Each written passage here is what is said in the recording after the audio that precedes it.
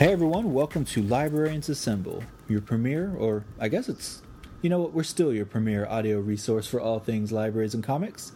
I know we've been away for a long time, but I got good news and I got bad news. We're back, is the good Yay! news. The bad news is, we're back. Anyway, I am Josh, and joining me as always... Angel, how you doing, people? How you doing, people? How you doing? And we're here to celebrate Banned Books Week 2006. Because we read banned books. Woo! We read banned books. So for anyone who doesn't know out there, one, I doubt you don't know. I doubt there are many non-library people listening to this, but if you are, that's awesome. And Banned Books Week is basically just a week-long celebration sponsored by the American Library Association that tries to raise awareness of frequently challenged or banned books throughout the country. So they'll update their list once a year, and inevitably, one or two titles once a year happen to be graphic novels. So the ALA, the American Library Association, tends to work very closely with the Comic Book Legal Defense Fund, the CBLDF. It's just easier to say Comic Book Legal Defense Fund, actually. Right? I can't remember the acronym. And so they tend to team up a lot because of that. So the Comic Book Legal Defense Fund has a hell of a lot of resources if you are trying to gather information on frequently challenged graphic novels. And today, two of the books we're going to discuss come from that list. I will be discussing Sandman Volume 1. And Angel, what will you be discussing? I will be discussing Drama, the amazing graphic novel by Raina Telma. I can never pronounce it right. Telgemeier. Telgemeier. There we go. I believe. And so before we do that, though, I just want to quickly pull this up. I know I'm very professional and didn't have it pulled up already for some reason. But I am trying to get the ALA list of this year's banned books, 2016 banned books, because I want to read over that list. It's been a little bit since I looked at it. Here we go, banned and challenged. So the frequently challenged books, here are the top 10 for 2015. That was, these were the ones challenged last year, so they take, a whole year to kind of go through all the lists. So we have, you'll notice a trend here that many of these tend to be either young adult or aimed at younger adult books. So this year there are 2 graphic novels on the top 10 list. So it starts, number 1, Looking for Alaska by John Green. Number 2 is 50 Shades of Grey by E.L. James. I Am Jazz comes in at number 3 by Jessica Hurtle and Jazz Jennings. Number 4 is Beyond Magenta, Transgender Teens Speak Out by Susan Cucklin. Number 5 is The Curious Incident of the Dog in the Night Time by Mark Hayden. Number 6 is The Holy Bible. Number 7 is Fun Home by Alison Bechtel. And number 8 is Hababi by Craig Thompson. And then there are 2 others that I'm not going to go over, but those are, number 7 and 8 are graphic novels. And so what the ALA, as well as the Comic Book Legal Defense Fund, will do is they'll list kind of the main reasons books are challenged. So for Fun Home, and we'll talk more about our specific books when we get to them, but for Fun Home, the reasons were violence and other, and then they put in parentheses graphic images. Oh my. And then the Craig Thompson book, they have reasons nudity, sexually explicit, and unsuited for age group. So I mentioned it, and I have no idea how these are going to come out. This is the second recording I've done about banned books. So Angel and I are doing some reviews, and then I spoke with frequent contributor to the show, Jez, and we also mentioned this trend of unsuited for age group. So sorry if you've heard this before, but a lot of times when things are unsuited for age group, it tends to mean parents object to this being anywhere near children, even if the book was not written for children. It doesn't matter. And this happens a lot with graphic novels because we still live in a world where most people assume every graphic novel or every comic book is geared toward children. And most of us know that is 100% not true. Wildly untrue. Wildly incorrect, sir. We, graphic novels, just like regular books, come in all shapes, sizes, and specific audiences. So that is kind of, for lack of a better term, I know this phrase gets thrown around a lot these days, it's kind of a dog whistle in a way. When you see unsuited for age group, it tends to mean some parent is being kind of a pain in somebody's butt. But real quick before we get going here, Banned Books Week is important. It's important to keep an eye on these books. You'll notice a lot of times, like, if you ever look at the most frequently challenged ones, the ones they do like by decade, so many of them are classic stories that we read in high school. Classic ones that shape the way kids think about the world, shape the way we think about literature and storytelling and art. You know, things like To Kill a Mockingbird and others that I'm drawing a blank on right now, but like just Harry Potter has been on there. Just things that we as free-thinking adults and even free-thinking teenagers just enjoy and love. And for me, like Catcher in the Rye, I know it's not a book I tend to like anymore, but when I was in 9th grade and read that book, that book got me into literature. That book got me into reading more. That book, up until then, I pretty much only read comics, and that book really got me into reading like legitimate literature. And then I went on to become an English major and a librarian. So, challenged books are important. They make kids think. They open up them to worlds they might not see. But celebrating Banned Books Week is especially important because it raises awareness of what school librarians go through.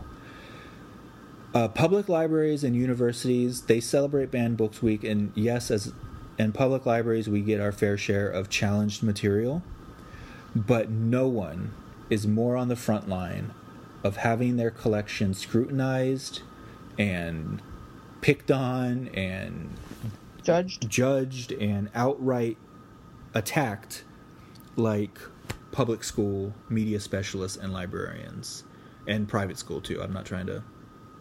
I wasn't trying to make a judgment call there. I'm sure frankly, I'm sure private schools have it worse.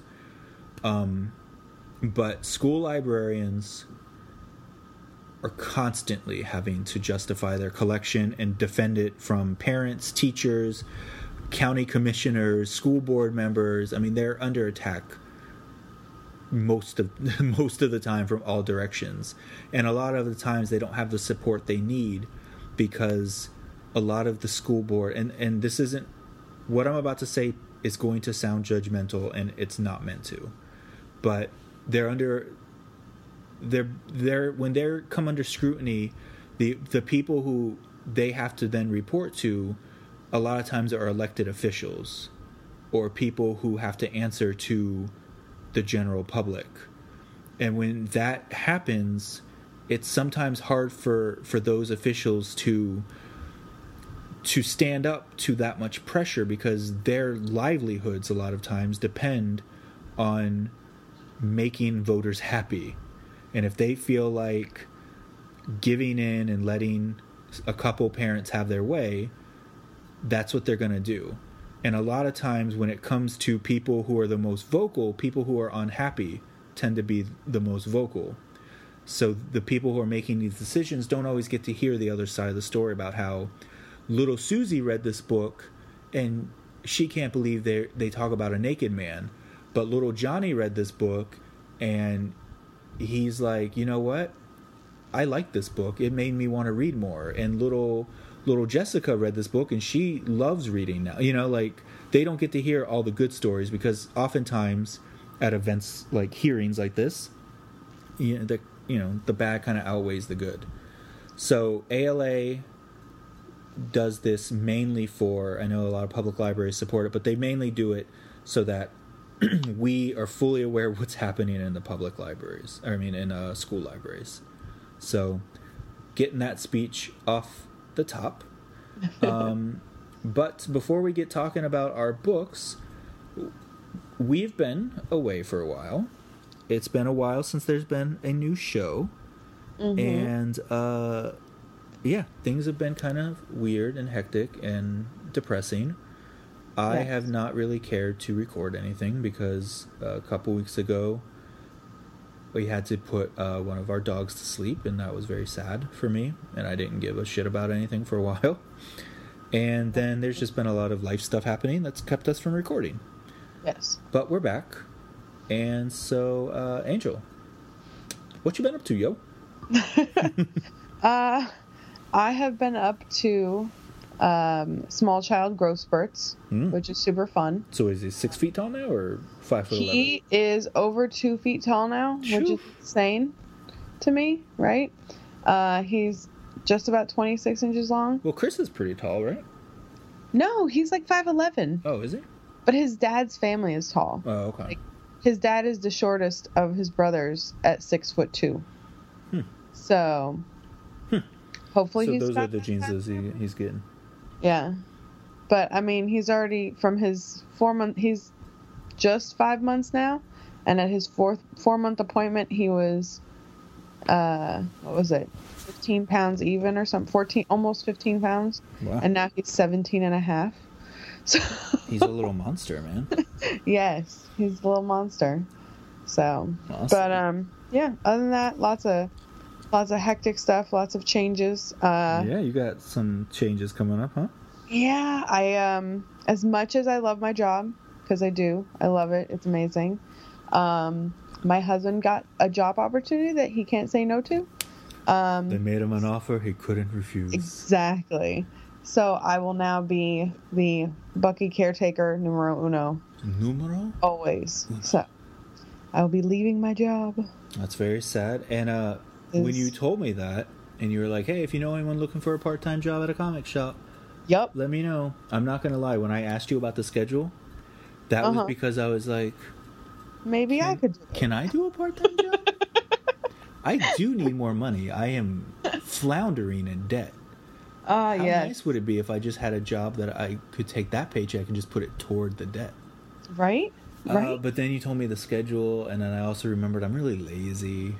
So I don't know if I'm going to do it. Like, the idea sounds fantastic until I start thinking, oh, so basically I'll never have time off. Because don't get me wrong, the schedule could be tweaked a little because there are people who work on Saturdays that don't necessarily like working on Saturdays. No, I hear you. I understand how that works. It could be done. I know. It could be. Especially because when I told Alex that I had asked you to be on the lookout, he was like, oh, well, if Josh recommends him, then that's cool, because I trust him. All right. So what if I recommend myself, Alex? Then we're good with that, too. I'd like to put forth my own name. In the Goblet of Fire? Yeah. I found the spell to get around it. Yes. I told Amira that you're leaving. I'm like, too bad you're not a little bit older, man. You could get a job there. Right? I know, that'd be fun, wouldn't it? Once she's 15, she can be an intern. Oh, really? Mm-hmm. That's pretty dope. Yeah. I mean, she'd get paid in Tate's bucks for a year, but after that, she'd be able to be eligible for a real job. For her, dude, she would love being paid in Tate's bucks. Right? I wish my life worked that way. I could be paid in Tate's bucks. I know. I wish that would. Yeah. Here, Bank of America, I'd like to pay you in Tate's bucks, please. Exactly. They'd be like, yeah, no, you're now defaulted on your credit card completely. Thanks for playing this game. You now have to file for bankruptcy. So, yeah, that's cool. Anything else going on? A lot of unfortunate friends stuff. Not my friends and I having unfortunate stuff. Just sadness in friends' lives. A lot of sadness going on around here. You always want to. I luckily have now a baby to offer up as baby cuddles. That's good. Which works well. I unfortunately had a friend of mine who had to have her dog put down as well. And so And then lots of other dramatics of family illnesses and stuff like that. So yeah, lots of hugs this month. I know it's been a awful September, man. A coworker of mine just today, her mother passed away suddenly, and then like all that very real close stuff, and then not. I mean, I don't want to sound like I'm belittling anything, but as a sports fan and as somebody in South Florida, we've recently lost just a vital member of our team and our community in Jose Fernandez. And I'm not going to lie, man, I had to fight back a lot of tears since Sunday. I had to fight back a lot of tears on that Monday night game. Oh, and I didn't even bother fighting them off. Oh, Christina, I mean, she was bawling, and she couldn't. I mean, it's just too much to think about. I mean, that kid was just the greatest, man. That kid was so good. I mean, did you see the Dan Le Batard when he was doing an interview with somebody, and Dan Le Batard just started crying in the middle of it? He couldn't do it anymore. You know, like it's not right, man. And this past weekend, sorry if I sound really tired. I realized when I was going to when I was logging on here to do our recording, this past weekend was our local comic book convention, PalmCon. And yeah, PalmCon's fantastic. Everything I'm about to say right now is nothing to do with PalmCon and everything to do with my job. So every year, I organize my library system having a booth there. This year, I'm the president of our local library association, and one of our board members said, "Why don't we go as an association there too?" So I organized 2 booths, and then I also agreed to do 2 presentations at PalmCon, and then there was some staffing issues at our booth. So I pretty much lived at PalmCon pretty much all day Saturday and definitely all day Sunday, and a lot of that I wasn't getting paid for. Oh no. So I feel it was one of those things where, like, I was telling my friend when we were setting up Friday, I was like, I'm literally looking forward to Monday. Monday means this is over. I don't have to worry about all of the like staffing issues and this, that, and the other, and I can actually focus on my real job. Yeah. And now I'm like, God, I can't wait for Saturday, man. Like I'm so ready for like an actual day off. So sorry if I sound like I'm drifting away. I've been told recently that I have a lot of long gazing and long staring going on, where I'll just kind of stare off into space and somebody's like, "Hey, you still there, man?" So I assure you I'm still here. But yeah, that's what's going on here. So let's go ahead and say this is part 1 of our Banned Books Week special. So this should be hitting your ears on Thursday, September 29th. On Friday, September 30th, we'll have part 2 up. That one will be the one that features Jez talking about her recent personal experience dealing with challenged materials in a library. And then that'll be it. That'll be 2 episodes this week, kind of making up for the fact that we've been gone for a bit. We're already at 21 minutes right now anyway, so I'm not going to try to combine those 2 episodes into one 3-hour podcast. No. So, yeah. All right. Do you have anything else you'd like to say before we get talking about the books we've gathered forth to talk about? I can't wait for October. Halloween is It's your jam? my first favorite holiday. My second favorite is Thanksgiving. It's my first love is... I know, this is like this is the best stretch of the year, man. Oh, yeah. Like, totally. Once October rolls around, we got that Halloween business coming up. So far, I have 2 costumes for Bucky. Oh, snap. And I'm going to have to, like, figure out where he's going to wear which one. So... Right on, man. Right on. I have the obvious Winter Soldier costume. I didn't ask. I assumed. Which is adorable. Does he have a little metal arm, too? I put silver lame fabric on the arm of a black shirt. Love it. So it's like super tight and has the lines and the red star on it. Oh my god, I love it. And then I'm making a foam core mask attached to a pacifier. Oh shit. So that so they'll have a mask. Dude, that is I'm phenomenal. That's phenomenal. I love it. And then I also have a Dobby outfit. Oh my god. Because it gets better. I can't not have a Harry Potter outfit, but he's too big to be a Mandrake at this point. So I made him a Dobby outfit. Oh my god, that's so fantastic. And hopefully one time soon I'll have a small child at Halloween and can have a Mandrake. Dude, I can't even tell you how much I just want to hang out with this kid all day on the 31st for his costume changes. Right? Oh my god, wait till I tell Christina, dude, she's gonna flip her lid. Facebook is gonna be flooded with Buffy Halloween Christina pictures. is gonna flip her lid over Dobby. She loves Dobby so much. He's my favorite. Oh, she loves Dobbs. The Dobster. Well, man. and he'll be lucky if he doesn't end up with a third costume, so. Well, that's because I'm tempted to figure out how to make a Kermit the Frog costume. Oh my god, that's for me. I love the Muppets. Oh my god, Chris this is the best. is a huge Kermit fan. Oh, dope. My favorite is Fozzie. Oh, yes. Fozzie Bear is my faves, and forgot the other one I really like I'm right a now. Swedish Chef fan. Oh, Bork. Yep. Yeah, they're phenomenal, man. I love the Muppets. Not a big fan of that show they tried to put on ABC recently about the Muppets. No, that was no bueno. I didn't bite at that bait, but nope. I watched the first 2 episodes and then I was done. I was like, this isn't for me, man. I don't like it. So yeah, we got Halloweeny coming up. We got freaking Thanksgiving. We got Christmas and Chanukah coming up. We got all the jams happening. My mom's birthday, Christina's birthday is in the stretch too. Your birthday. Yep. Maya's birthday. We got birthdays all over the place, man. My best friend's having her baby in November. Damn, bro. You know what? We're turning that corner, man. We're turning that corner. We're gonna finish 2016 on an upswing. I hope so, man. I hope so. Oh. Speaking of ending on a up note, we have I'm looking at the calendar right now. I've taken, this is how depressing my life has become. I've taken to putting when fun stuff is coming on Netflix on my calendar. Yes, Luke Cage. Luke Cage is this weekend. Let me tell you what's on my calendar. Friday, September 30th. It says Luke Cage with 1, 2, 3, 4 exclamation marks after it. Yup.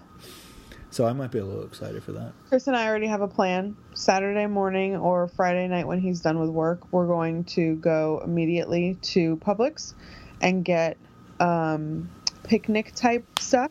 Have a picnic. Put a giant blanket on top of our bed and have a Netflix and picnic with Luke Cage all day Saturday.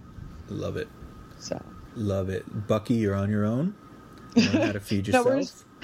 We're going to set up his bouncer in the corner of the room. No, That's his favorite thing lately. Just make him, you got it. These kids got to learn to take care of themselves eventually. Exactly. That's our problem in society right now. We coddle our kids too long. Okay, so before we get talking about the books, I do want to mention if I can get the site to load, geez. So the Comic Book Legal Defense Fund, yes. They have a list of probably the historically most challenged graphic novels. Mm-hmm. So I'm going to read a few of these. There's quite a bunch on here, but I'm going to read some of the really popular ones real quick. Okay. So we got Amazing Spider-Man Revelations by J. Michael, and I always butcher it, Straczynski, John Romita Jr., and Scott Hanna, one of the best Spider-Man runs. Yes. So this challenge, the key challenge for this one, the one that kind of got the most attention, was at a middle school library in Nebraska. And reason challenge was sexual overtones. And what I like is they kind of take a minute to explain the nature of the challenge. So this one says, the parent of a 6-year-old who checked out the book filed a complaint and took the story to the media. The parent also withheld the book for the duration of the review process rather than returning it per library policy. I hope they got the biggest fine ever. I know, right? There's more to that. I'm not going to click on it to to go into it. One of the others on this list is Barefoot Gen by, I'm not even going to try to pronounce the name.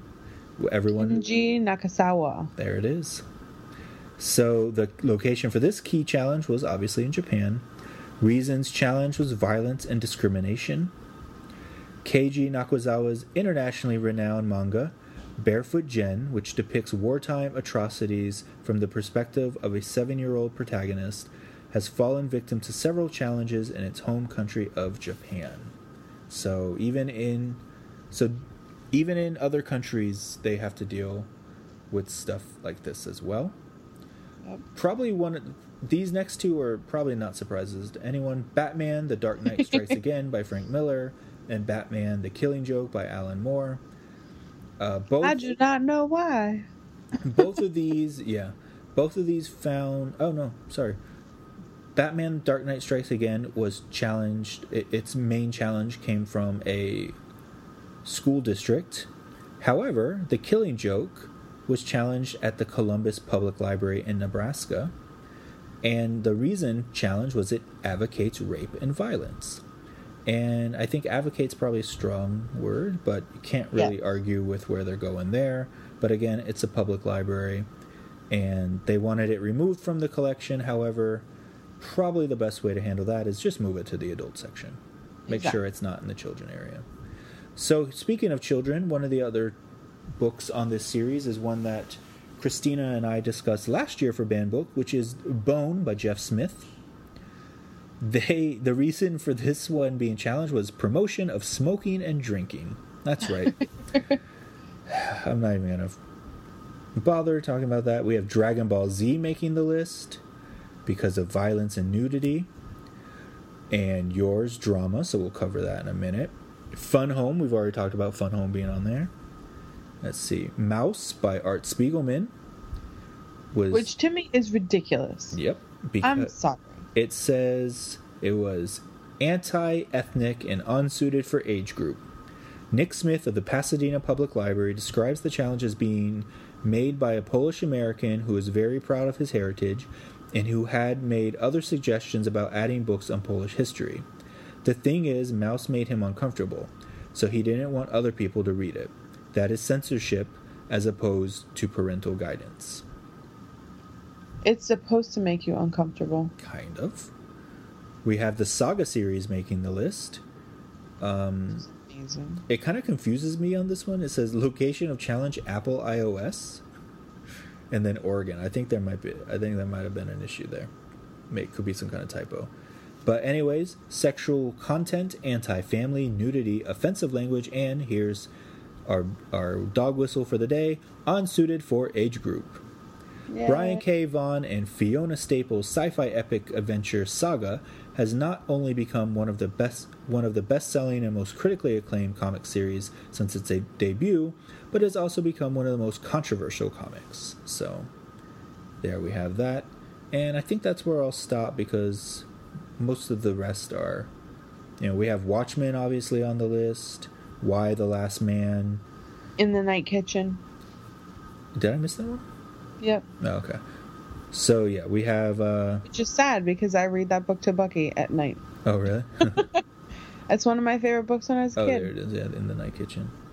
So, yeah, we have some strange choices on this list.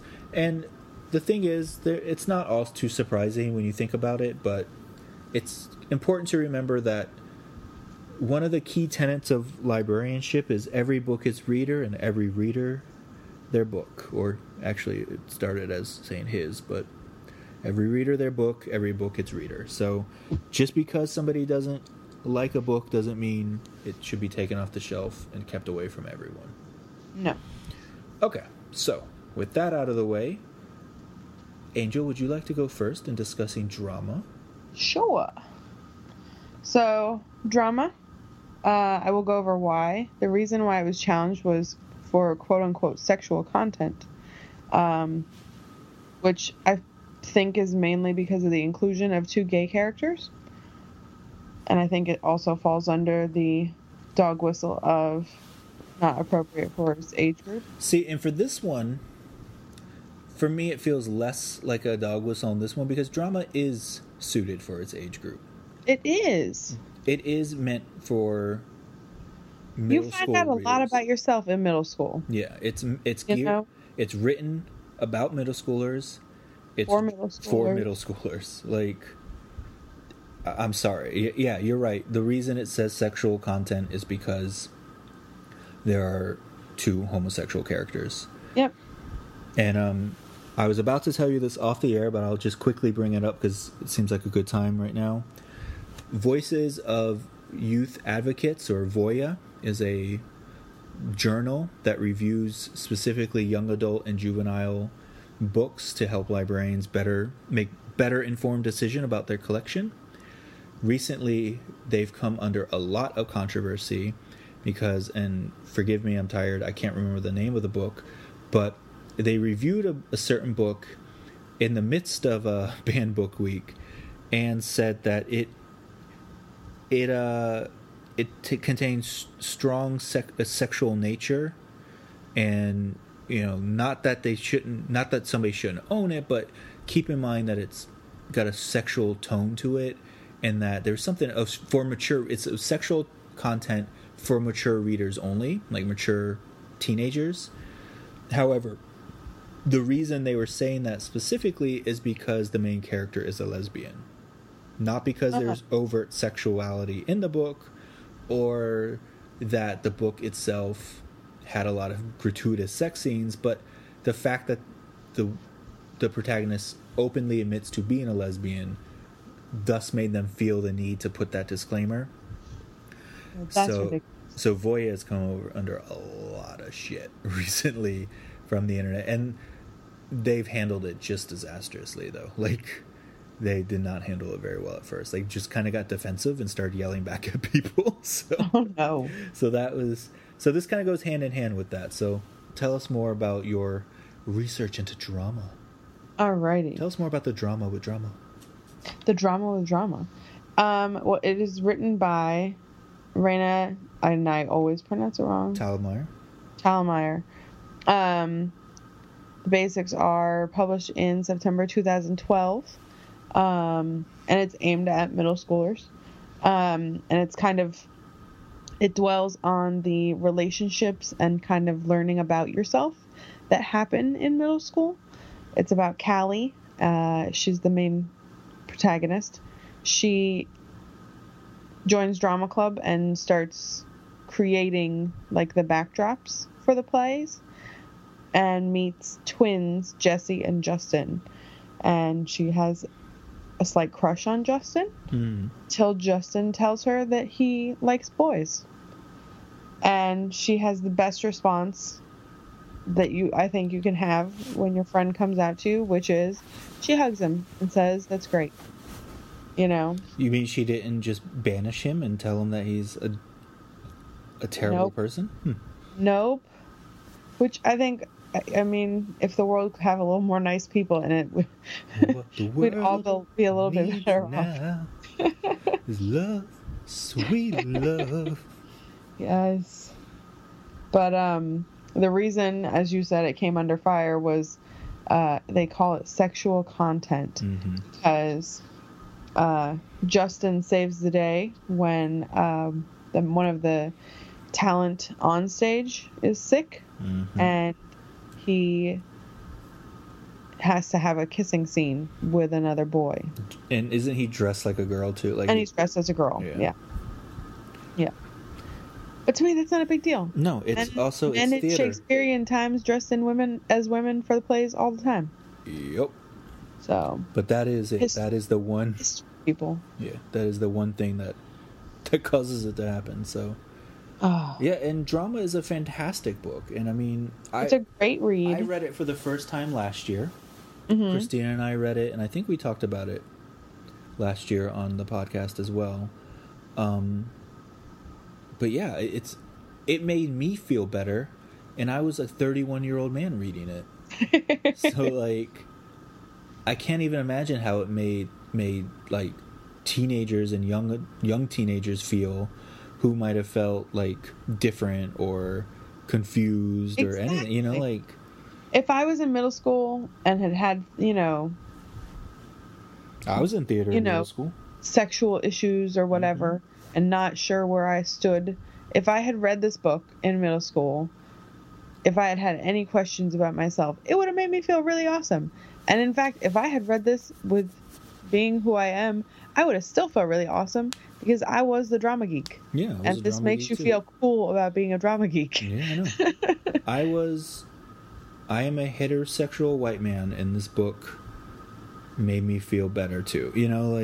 Yeah. It made me feel good, not just because I'm like, oh, I can relate to these characters, because, as a person with empathy, I can find something to relate in any character. They don't have to be a heterosexual white man for me to be able to relate to them.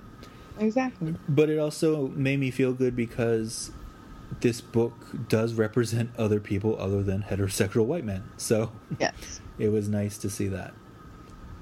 And we're kind of doing pretty good on time. You recently said you read Raina Telgemeier's latest book. Do you want to talk a little bit about that one? Yay! I would love to. Okay. Ghosts is her latest book. And I literally read it the day it came out because I love her.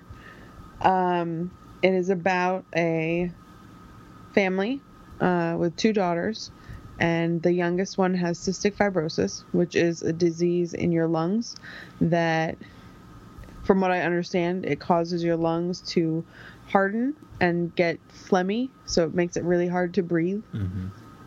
And there's no cure for it. There's only transplants. You can be on a list and get a lung transplant. So, but anyway, they move from their nice sunny California home to Northern California, where it rains a lot and is very overcast, because that is the moisture in the air is easier on cystic fibrosis lungs. And then when they move to the town, they find a huge history of the town with Dia de los Muertos, which is the Day of the Dead, which is a huge thing in Mexican culture, which is my dad's culture. And so as soon as I saw that, I got super excited because I didn't even bother to read the back of the book. And I hadn't wanted to read spoilers, so I had stayed away from it. So as soon as I saw that, my husband looks at me because I squealed out loud at Day of the Dead. So the oldest daughter is slightly hesitant about it because she doesn't really know about the culture, so she seems to think that the ghosts are there to harm you or to bring you to the spirit world, and she's afraid to lose her sister, which is valid. But they have a local kid who introduces them and tries to teach them about the culture, and it's fun on my perspective because he brings over tamales and like all kinds of traditional foods, and he shows them the altar that they build for their relatives, and it talks about the importance of chrysanthemums, and it's really cool. To me, it's wonderful because I love seeing books about my culture that I can then show my kid eventually. It's like when do you remember the movie Book of Life? Yes. You know what, though? I haven't seen it yet. I want to. Your homework is to watch that movie. Yes, ma'am. You have to watch that movie. Because when I saw that movie, I literally had to watch it twice because I cried through the first round. Because if Day of the Dead had been explained to me that way when I was little, it would not have taken me as long to embrace it. I didn't really get it. I just knew we had this altar in our house for people I'd never met. And I knew we made food that we didn't eat that went on this altar. Wait, so like you're telling me that Day of the Dead's not just like Mexican Halloween? No. I thought it was just like trick-or-treating, man. It's the day that the spirits are as close as possible to us. Yeah. And if you... Can I tell you something, Angel? I mean, I want you to keep talking because there probably are listeners who don't really know much, but I grew up down here. I know what it is. Yeah, I know. Okay, cool. Keep talking. I just didn't want you to think that I was being serious about Mexican Halloween. Dude, I know when you're sarcastic. Okay, cool. But no, it's exciting. And it's one of those things. You get to see your culture. It's a pretty tradition too, you know. Like, oh, it's gorgeous. It's so bittersweet. It is. The meaning behind it's bittersweet. The aesthetics of it though are just gorgeous. Yeah. I like it. It's great. Well, and it's one of those things that, like, again, not to be morbid, but growing up, my dad, we always had the altar. We always had, you know, pictures of family members. And so it meant a lot to me when he passed away and when my mom passed away to add them to the altar. So I now have, you know, their pictures and my grandfather and my uncle on my dad's side. And so it's a nice tradition to have, you know, and that's the day that, especially if you haven't maybe talked about, like if you're, I know I hadn't really known my grandfather on my dad's side that much. And so every year around November, we would start to talk a lot more about him because my dad would get out the pictures and all that kind of stuff. So for me, it's going to be a nice tradition to pass on to Bucky to be able to tell him about my parents and stuff like that. So anyway, awesome. Ghosts opened all that up for me and it was awesome. And I loved it and was so excited that I bought it the first day that it came out. So I highly recommend it. Everybody should go read Ghosts. Do not fret. It's doing pretty well for itself. Yes. Anytime Raina Telgemeier has a book coming out, you can guarantee it's going to do pretty well for itself. Which makes me so happy. Do you know, I'm sure I haven't looked at it since the book has been out, but pretty much every one of her books is on the New York Times bestseller list for graphic novels. Oh, yeah? Yeah, like whenever they do like the top 10, Smile is always there. Drama is always there. Her Babysitter's Club book is there a lot, and I'm sure Ghost is there right now too. So like half the top 10 at any given moment is just Raina Telgemeier books. That's amazing. Yeah, she's by far the biggest star in graphic like literature right now. So yay. Right on, man. I love Raina Telgemeier. She was so... I think I've told this story a million times. She was so ridiculously sweet to Amira when she met her at the Miami Book Fair a couple of years ago. Yeah. Did I tell you about that? Yes. Yeah, she so happy. She went cosplayed as Raina Telgemeier's character in Smile and everything, and Raina Telgemeier... Because she's adorable. I know. Oh, it was so good. And then she took a picture with her, put it up on her Twitter, made a big thing about it at one of her little, at her signing. Oh, it was... I couldn't have been happier. Mira and her little friend were just over the moon. So she legitimately cares about kids, you know, you can see it in her face, you can see it in her writings, you can see it in her social media posts that she legitimately cares about her audience. And she knows damn well who her audience is. Yeah. So, mad love to Raina Telgemeier.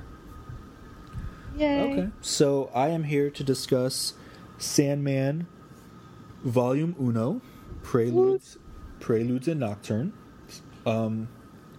It has been... How old am I now? It has been probably 10 years, 15 years since I've read Sandman. The collection, the whole series. Yeah. So I remember it fondly, but I also remember it was one of those series that really got me back into comics as a teenager. I grew up reading them, but then kind of stopped for a little bit in my late, my early and mid-teens, and then by 16, 17, 18, I had gotten back into it a lot. And it was one of those series that really, really, just sucked me in. And I was like, wow, this is a hell of a story. And so, as I mentioned at the top of the show, we had to put our dog to sleep. And my animals all my life have very much been a part of my family. So, Yeah. like, my cat, Nora, who has made numerous appearances on the show, just in the background, scratching at doors, rubbing her face against microphones. She's very much one of my heart and soul. She's gone with me everywhere over the past 10 years and just a phenomenal cat. Our dogs come from my wife. She had the dogs before we got together. But I love those dogs with all of my heart as well, and I take care of them all the time, and they're always around. I mean, so much of my life revolves around taking care of those dogs, and I was just very, very devastated when we had to put Sasha to sleep. And it was one of those things where, like, for some reason, I was kind of flipping around some of the comics that I own, and I really wanted to read Sandman again. It was something that was like, I remember feeling very peaceful when I read this before. I know a lot of people have anxiety when they read it because of how, like, crazy and weird the story is, but, like, something about the story relaxes me, and I really enjoy the story. I love the art. I love just the stories behind the stories and all the mythology in it. And so I started reading it again, kind of forgetting that there was a Banned Books Week coming up or that there was a podcast coming up. And so it was one of those things I was doing to just cope. And I tell that story mainly because I'm killing time, but also because that's what, just because a book is banned or deemed inappropriate. I mean, one of the reasons for the Sandman being challenged is anti-family themes, offensive language, like just being like dark and depressing. And for me, in one of my most depressed states in quite some time, unfortunately over the past several years I've lost a couple family members, and now another family member, frankly, I saw every damn day. Yep. So it was, anti-family. To me, Sandman is all about family. I don't really know why it's anti-family. It's all about a dysfunctional family working together, having to find some kind of balance in their lives. And it just brought me, it just allowed me some escapism that I needed. So with Sandman, the story of Sandman, for those who may not know, it's about the main character whose name is Dream, or the Sandman. He gets imprisoned for about 70 years by an occultist, a Satanist, whatever, a black magic lover. This cult is trying to capture Death, the embodiment of death, but they end up summoning Dream instead. And so they hold him hostage for over 70 years, and they take away some of his main powers. He has several little items that are that his power resides in. So finally, after 70 years, he sees his moment and he escapes. And then most of Volume 1 is basically kind of like a hero's journey, kind of a road trip type story where Dream has to go through all these different dimensions. I mean, he literally goes to hell. He goes through different dimensions to try to reclaim his power and those items that once belonged to him. So he encounters the devil, he encounters his sister, who is Death, who is the embodiment of death, the one that they were actually after in the first place. He encounters John Constantine at one point too, which is fun. And it tells the story of how important dreams are to the world. There are many characters who, when Dream was in prison, just had terrible lives because they were stuck in their dreams, or they couldn't fall asleep, or a lot of things. He brought balance to the universe. He had a role to play, and he couldn't do that. So a lot of the challenges for this book keep saying unsuited for age group, and that is true. This is not a book for kids. I would not tell Amira to read this book right now. It is not a book for young children. It is a book that should be in the adult section or even young adult section of any library. Let me find here. There we go. So some of the things that have come up with it have also been addressed by Neil Gaiman, who is the author of Sandman, the Sandman series, which is a collection of, was it 7, 9? I can't even remember how many volumes are in that thing now. But I want to say 9. I think it's 9. So, and then he just had a new one recently.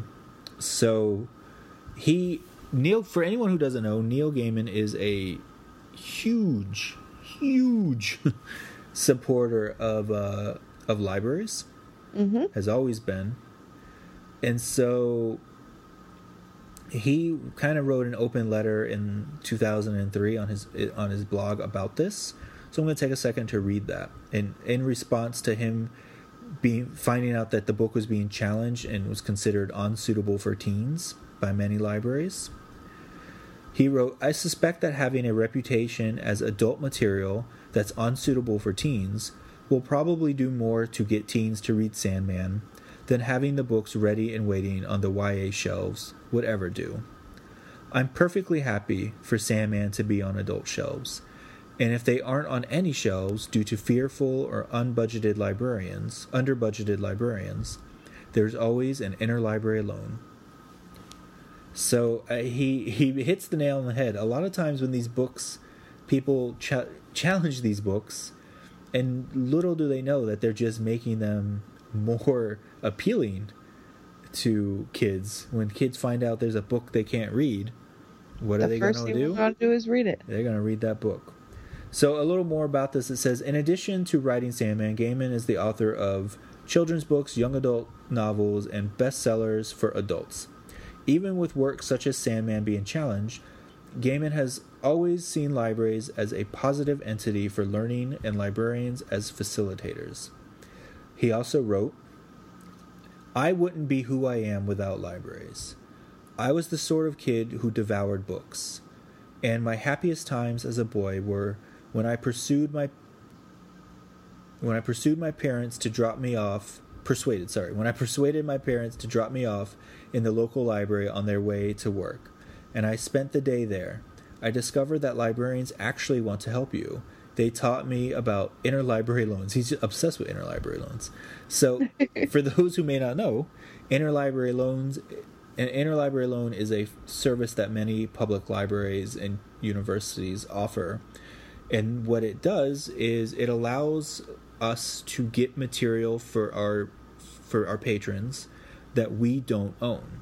So if, like he said, if you go into your library and for some reason they do not have Sandman on their shelves, they can borrow it from a different library to then lend to you so that you can read it.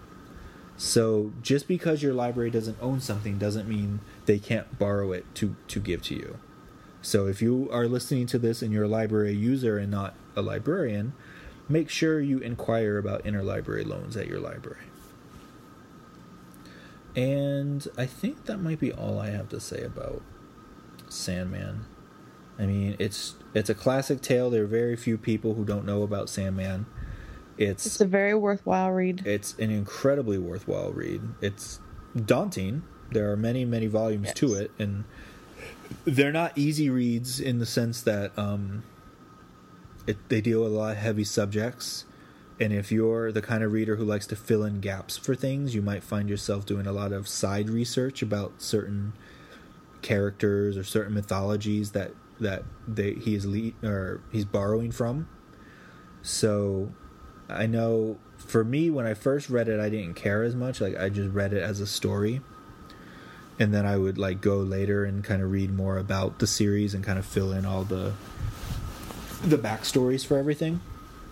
But, you know, as I'm reading it now, it's crazy because this is one of the few books I'm reading again that I read as a teenager or young adult that I'm like, oh wow, I like this even more than I did before, because I'm older, I have more experience in life, and also I know more things in life than I did. You know, I can make more references. I know more about other literature from around the world.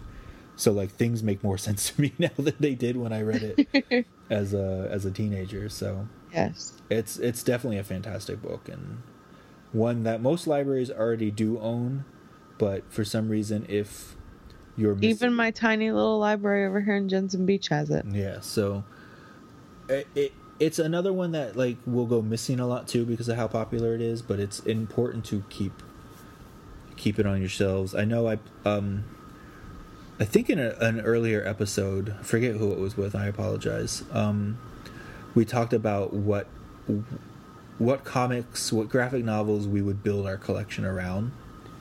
And Sandman is definitely one that I would say is absolutely needed to, if you're going to build even a small graphic novel collection, you need the Sandman series in that collection. Otherwise, to me, you do not have a complete graphic novel collection. So